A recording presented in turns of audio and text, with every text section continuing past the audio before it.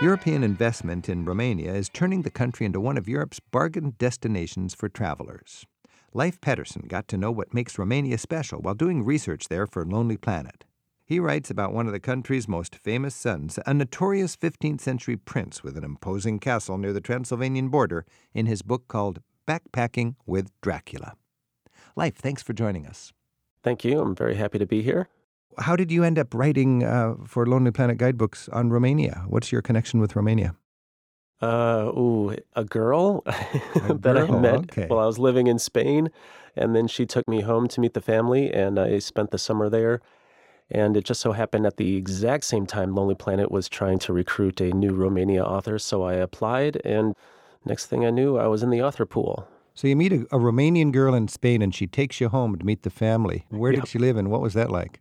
She lived in a city in the Northeast called Iași, which is actually very near the border with the Republic of Moldova. Not the most touristy city, so I was I stuck out. I bet. What was it like sitting down to dinner with them? It was challenging at first. I did eventually gain a certain amount of fluency in Romanian, but the first 3-4 months, it was mostly just pantomime and smiling and nodding. I was just there a couple months ago, and the food was delightful, and one of the staples was polenta, which was surprising to me. Yeah, there's all kinds of twists on that. Everyone is proud of their polenta recipe. Yeah, every family has their polenta and their firewater also. Talk a little bit about the firewater. I'm sure you'd had firewater. Oh. They have firewater with the salad. They serve it right with the meal. Yeah, it's a big deal there. So it's kind of legal, but not legal, especially now that they've joined the EU. But Romanians are allowed to make a certain amount of their very own homemade brandy. The limit is like ridiculously large, like gallons. So everyone has a family member out in the countryside that makes this, and so they bring it home. And so everybody in the city has a couple of jugs of this laying around, and it's almost inevitably brought out every time guests are over. That is an issue when a country joins the EU. A lot of its most treasured traditions are actually threatened because they don't meet the hygiene standards. Yeah, well, that somehow got grandfathered in. Unfortunately, the horse-drawn carts didn't fare as well. They're being slowly pushed out. When you travel in Romania, it is, in some cases, like you're traveling through an open-air folk museum, and you feel like, where's the admission turnstile? But it's just, this is real life here. And that was what was so striking with me. But first of all, let's just cover the nitty-gritty. How is it different from traveling in France or Germany? Is it wide open? Are there any special pitfalls that we should be aware of? The sense is that it's a lot more wild. Even in my own Lonely Planet, it was referred to as the Wild West of Eastern Europe. And that may have been true in the early aughts, but they joined the EU in 2007. There's been a lot of improvements with the infrastructure. The roads aren't nearly as disastrous as they once were. So I wouldn't say there's anything special you should do to prepare. There's still a small element of just like pickpocketing, but that's present in Barcelona, Rome, all that other stuff. It's surprisingly safe. Violent crime is surprisingly rare. This is Travel with Rick Steves. We're talking with Leif Pettersen, and Leif's book is called Backpacking with Dracula. And he knows a lot about Romania because he's lived there and worked there. I want to talk about Dracula in just a minute, but let's start with the capital city, Bucharest. In a nutshell, how would you describe Bucharest? It's constantly changing. When I first visited Bucharest, I hated it. It was my most hated city in Europe for a long time. I agree. Yeah, the signage was, you couldn't even find the train station. That's how bad the signage was. And I just badmouthed it for years. And I finally came around. I mean, the museums there are outstanding. And, in terms of a European capital, it's probably got the best bang for your buck. Hotels, hostels, taxis, super cheap. I was struck by just the cacophony, the visual clutter of architecture, and it's just all these different styles from the late 19th century right through the 20th century, and a city that is, it's a huge city, getting its act together, and at night you wander through the newly pedestrianized night zones, and all sorts of very trendy people are out, and it's just a crazy sort of bohemian chic kind of scene that really surprised me when I was thinking of Bucharest. Eastern Europe in general really cherishes their nights out. And so, once they got the means, they really blew it out of the water, just kind of like Bratislava before them and Prague, obviously, ages ago. But they're serious. And the nightclub scene is big, yeah. The most striking thing, Leif, I found about Bucharest was, of course, the heritage of their megalomaniac dictator, Nicolae Ceausescu. He literally impoverished the country because he wanted to build this massive palace. I think it's the biggest building in Europe inspired by megalomaniacs in North Korea. Yeah, I personally, I have a grudge against that place. If I'm not mistaken, it is the third largest public building in the world. I think the Pentagon is a little larger, but it is enormous. And when you take the tours, you're just seeing a tiny fraction of it. And I think only about 70% of it is actually in use. There's large parts of it that is just empty. I think the government is in there somewhere. I mean, I think the government actually meets in there, but it's so big. I tell you, there is absolutely nothing like it. This is Travel with Rick Steves. We're talking with Leif Pettersen. His book is Backpacking with Dracula. Our phone number is 877-333-7425. You can email us at radio@ricksteves.com. And Heidi's on the line from San Diego. Heidi, thanks for your call. Yes, well, we just returned from living in Romania for a year. We have 3 small children, and it was a wonderful experience. So we bought a car, and we drove all throughout the country, Transylvania to the Danube Delta. We were based mostly in southern Romania near the Danube, but it was a wonderful experience. Kind of like a kid heaven. We had a house with a yard, and kids run around and play outside, and they're very kid-friendly. Romanians don't have a lot of children, maybe 1, maybe 2. I have 3, so parents would stop me. How do you do it with 3 children? And grandparents would congratulate me for having so many children. Very, very family-friendly. What is the culture there as far as welcoming strangers or making them feel at home? Well, strangers in general are very hospitable, but Americans especially, they loved Americans. We went to a lot of places in Transylvania and such that have a lot of tourists, but we also went many places that don't get a lot of tourists, particularly Americans. For example, we went to the ruins at Suceava, just north of the Danube. It's a Roman fortress. You could just walk around the whole thing. So we did with our kids, explored it. And a lady from the village came and saw that we were there and showed us around for a little bit, for 20 minutes. And then she apologized because she had to run home to get her bread out of the oven. But she invited us to come to her house to have some bread. So we said, well, of course. Of course, yeah. So we walked down the street, and she went back in the garden and took the coals off this pit in the ground and took some bread out, and we sat down, and she told us all about her family. And I've been all over Europe, lived in many countries, but I've never experienced hospitality from a complete stranger like that. And she told us about her family, and we all had hot bread from the coal oven. It was pretty incredible. You know, there's something about travel in Romania that if you're good with serendipity, it can be one of the greatest places to travel because there's all sorts of hidden little memories and experiences like that, and you just got to make them happen. Little side roads, a man in a cart pulled over the road when he saw us. I think we're doing a bathroom break on the side of the road or something, and he pulled his cart over and offered us a gallon of milk. He was on his way somewhere with his milk, his fresh milk, but he gave us a gallon. Now, with a family of 5, you would have found that the prices, comparing to what you'd spend in Italy or Germany, things must have been much more accessible. Oh, absolutely. So we would go to a bakery that had really nice whole wheat German bread, a whole loaf, and it was the equivalent of $1, and that was the expensive loaf. The top end loaf, yeah. Well, Heidi, thanks for your call. Oh, you're very welcome. I hope all your travelers enjoy Romania.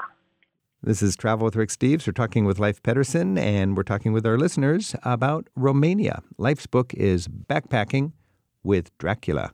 Hey, Leif, let's talk a little bit about Dracula, because if you drive for 2 or 3 hours west from Bucharest, you go over the mountains and you come to the castle that tourists always call the Dracula Castle. Tell me just in a nutshell about Vlad Tepes. His history is a little fuzzy. There was an enormous amount of research I needed to do to just kind of pull apart the fact, legend, and fiction on Vlad when I was researching my book. He was a 15th century prince of Wallachia. And at the time, Wallachia was kind of like this grape in between the 2 monstrous powers of the Ottoman Empire and the Hungarian Empire. So they were just constantly in danger of being overrun or being the apocalyptic wasteland if those 2 decided to go head to head. And so he was in an impossible situation. And he really had no choice but to just, especially as the Ottomans started encroaching, he went at it. He gave it his all. And it happened to be the 15th century when morals were different and lots of killing and genocide was the norm for solving problems. And he was extremely good at it. And that's how he got his nickname, the Impaler. His favorite way to end a guy's life was to impale them because it was the longest, most agonizing way to kill a guy. And it worked. He literally scared away Mehmed the Conqueror with his atrocities. You've really done more than anybody I've ever talked to make Dracula feel like he's a reasonable guy. Because he's defending his little tribe between Ottomans and Hungarians, and they're going to all meet a grisly fate if they don't defend themselves, and he did it pedal to the metal. So that was a real historical character, Vlad Tepes. Yeah, Tepes means impaler. His full name was Vlad Dracula. Oh, that's it. Oh, my goodness. Yeah, Tepes means the impaler. He got that nickname after he died. Now, when we were there making our TV show, the tourist board was very reluctant for us to do a little bit on the Roma community or the gypsies in Romania. It's a big part of the society, though, and we wanted to show it. What's your take from a exploring Romania point of view on the Roma community? Well, I think it's just like any group of folks that have built up a bad reputation. It's all based on a handful of ne'er-do-wells. Across Europe, you'll see Roma people that are basically just kind of loitering and doing petty theft. And that's not just the Roma community, but all of Romania has taken it on the chin. People in Europe, especially the UK now, there's this big backlash, and that's just not representative of Romanians or the Roma. It's just a tiny little fraction of that population. I thought it was a beautiful dimension of Romanian society. The whole country is full of fascinating ethnic stories, and in one place I really found that was up in Maramureș, which is in the far northern fringe, right? It just borders Ukraine. And in Maramureș, if you want to see horse carts and people out in the fields and goat herds and sheep herds making their cheese, staying in a farmhouse B&B, there's no place like Maramureș. Oh, it's absolutely a time travel, time warp area. It should be pointed out, they're not doing that for the love of the culture. It's very poor area, and it's just because of the lack of money, and they just haven't had the infrastructure and the same kind of progress as the rest of the country. But for people wanting to just get a taste of what peasant era Europe was like, you'd be hard pressed to figure out what century you're in some of these villages. In Western Europe, you go to an open-air folk museum, you pay admission to go in, and there's women with aprons, and men are chopping wood, and it's just all a little faux medieval community. You go to Maramureș, this is the real thing. And the great thing is the natural local hospitality, because you just walk down the street and people invite you in. It's like we were talking with Heidi earlier, and you're having bread right out of the oven, and you're watching them spin their beautiful fabric and running their water mills. Like Heidi, I had a lot of those serendipitous encounters, and part of that was because hitchhiking is still a legitimate way to get around in Romania, especially rural Romania where there's no buses, no other options. So while I was driving around the country doing my Lonely Planet stuff, I would always pick up hitchhikers, and just some of them would only be in the car to get to the next village, and some of them, they'd be in the car for like an hour or more. And it was always interesting, and little old ladies would always bless me so that I would be safe on the road. This is Travel with Rick Steves. We're talking with Leif Pettersen, and his book is Backpacking with Dracula. Our phone number is 877-333-7425, and Andy's calling in from Seattle. Hi, Andy. Hi there, Rick. I've always appreciated the way you've talked about engaging in the culture as deeply as you can. And I wanted to say one thing about my experience in Romania that will always stick with me. This was 15 years ago. I was there for USAID on a project. I was staying in a hotel which was magically priced at exactly the $120 a day that USAID offered. I wondered if I could instead stay with a family. And indeed I could, as long as I had a receipt.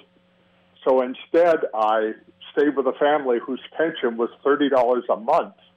And so every night I stayed with them, they got the equivalent of 4 months' salary.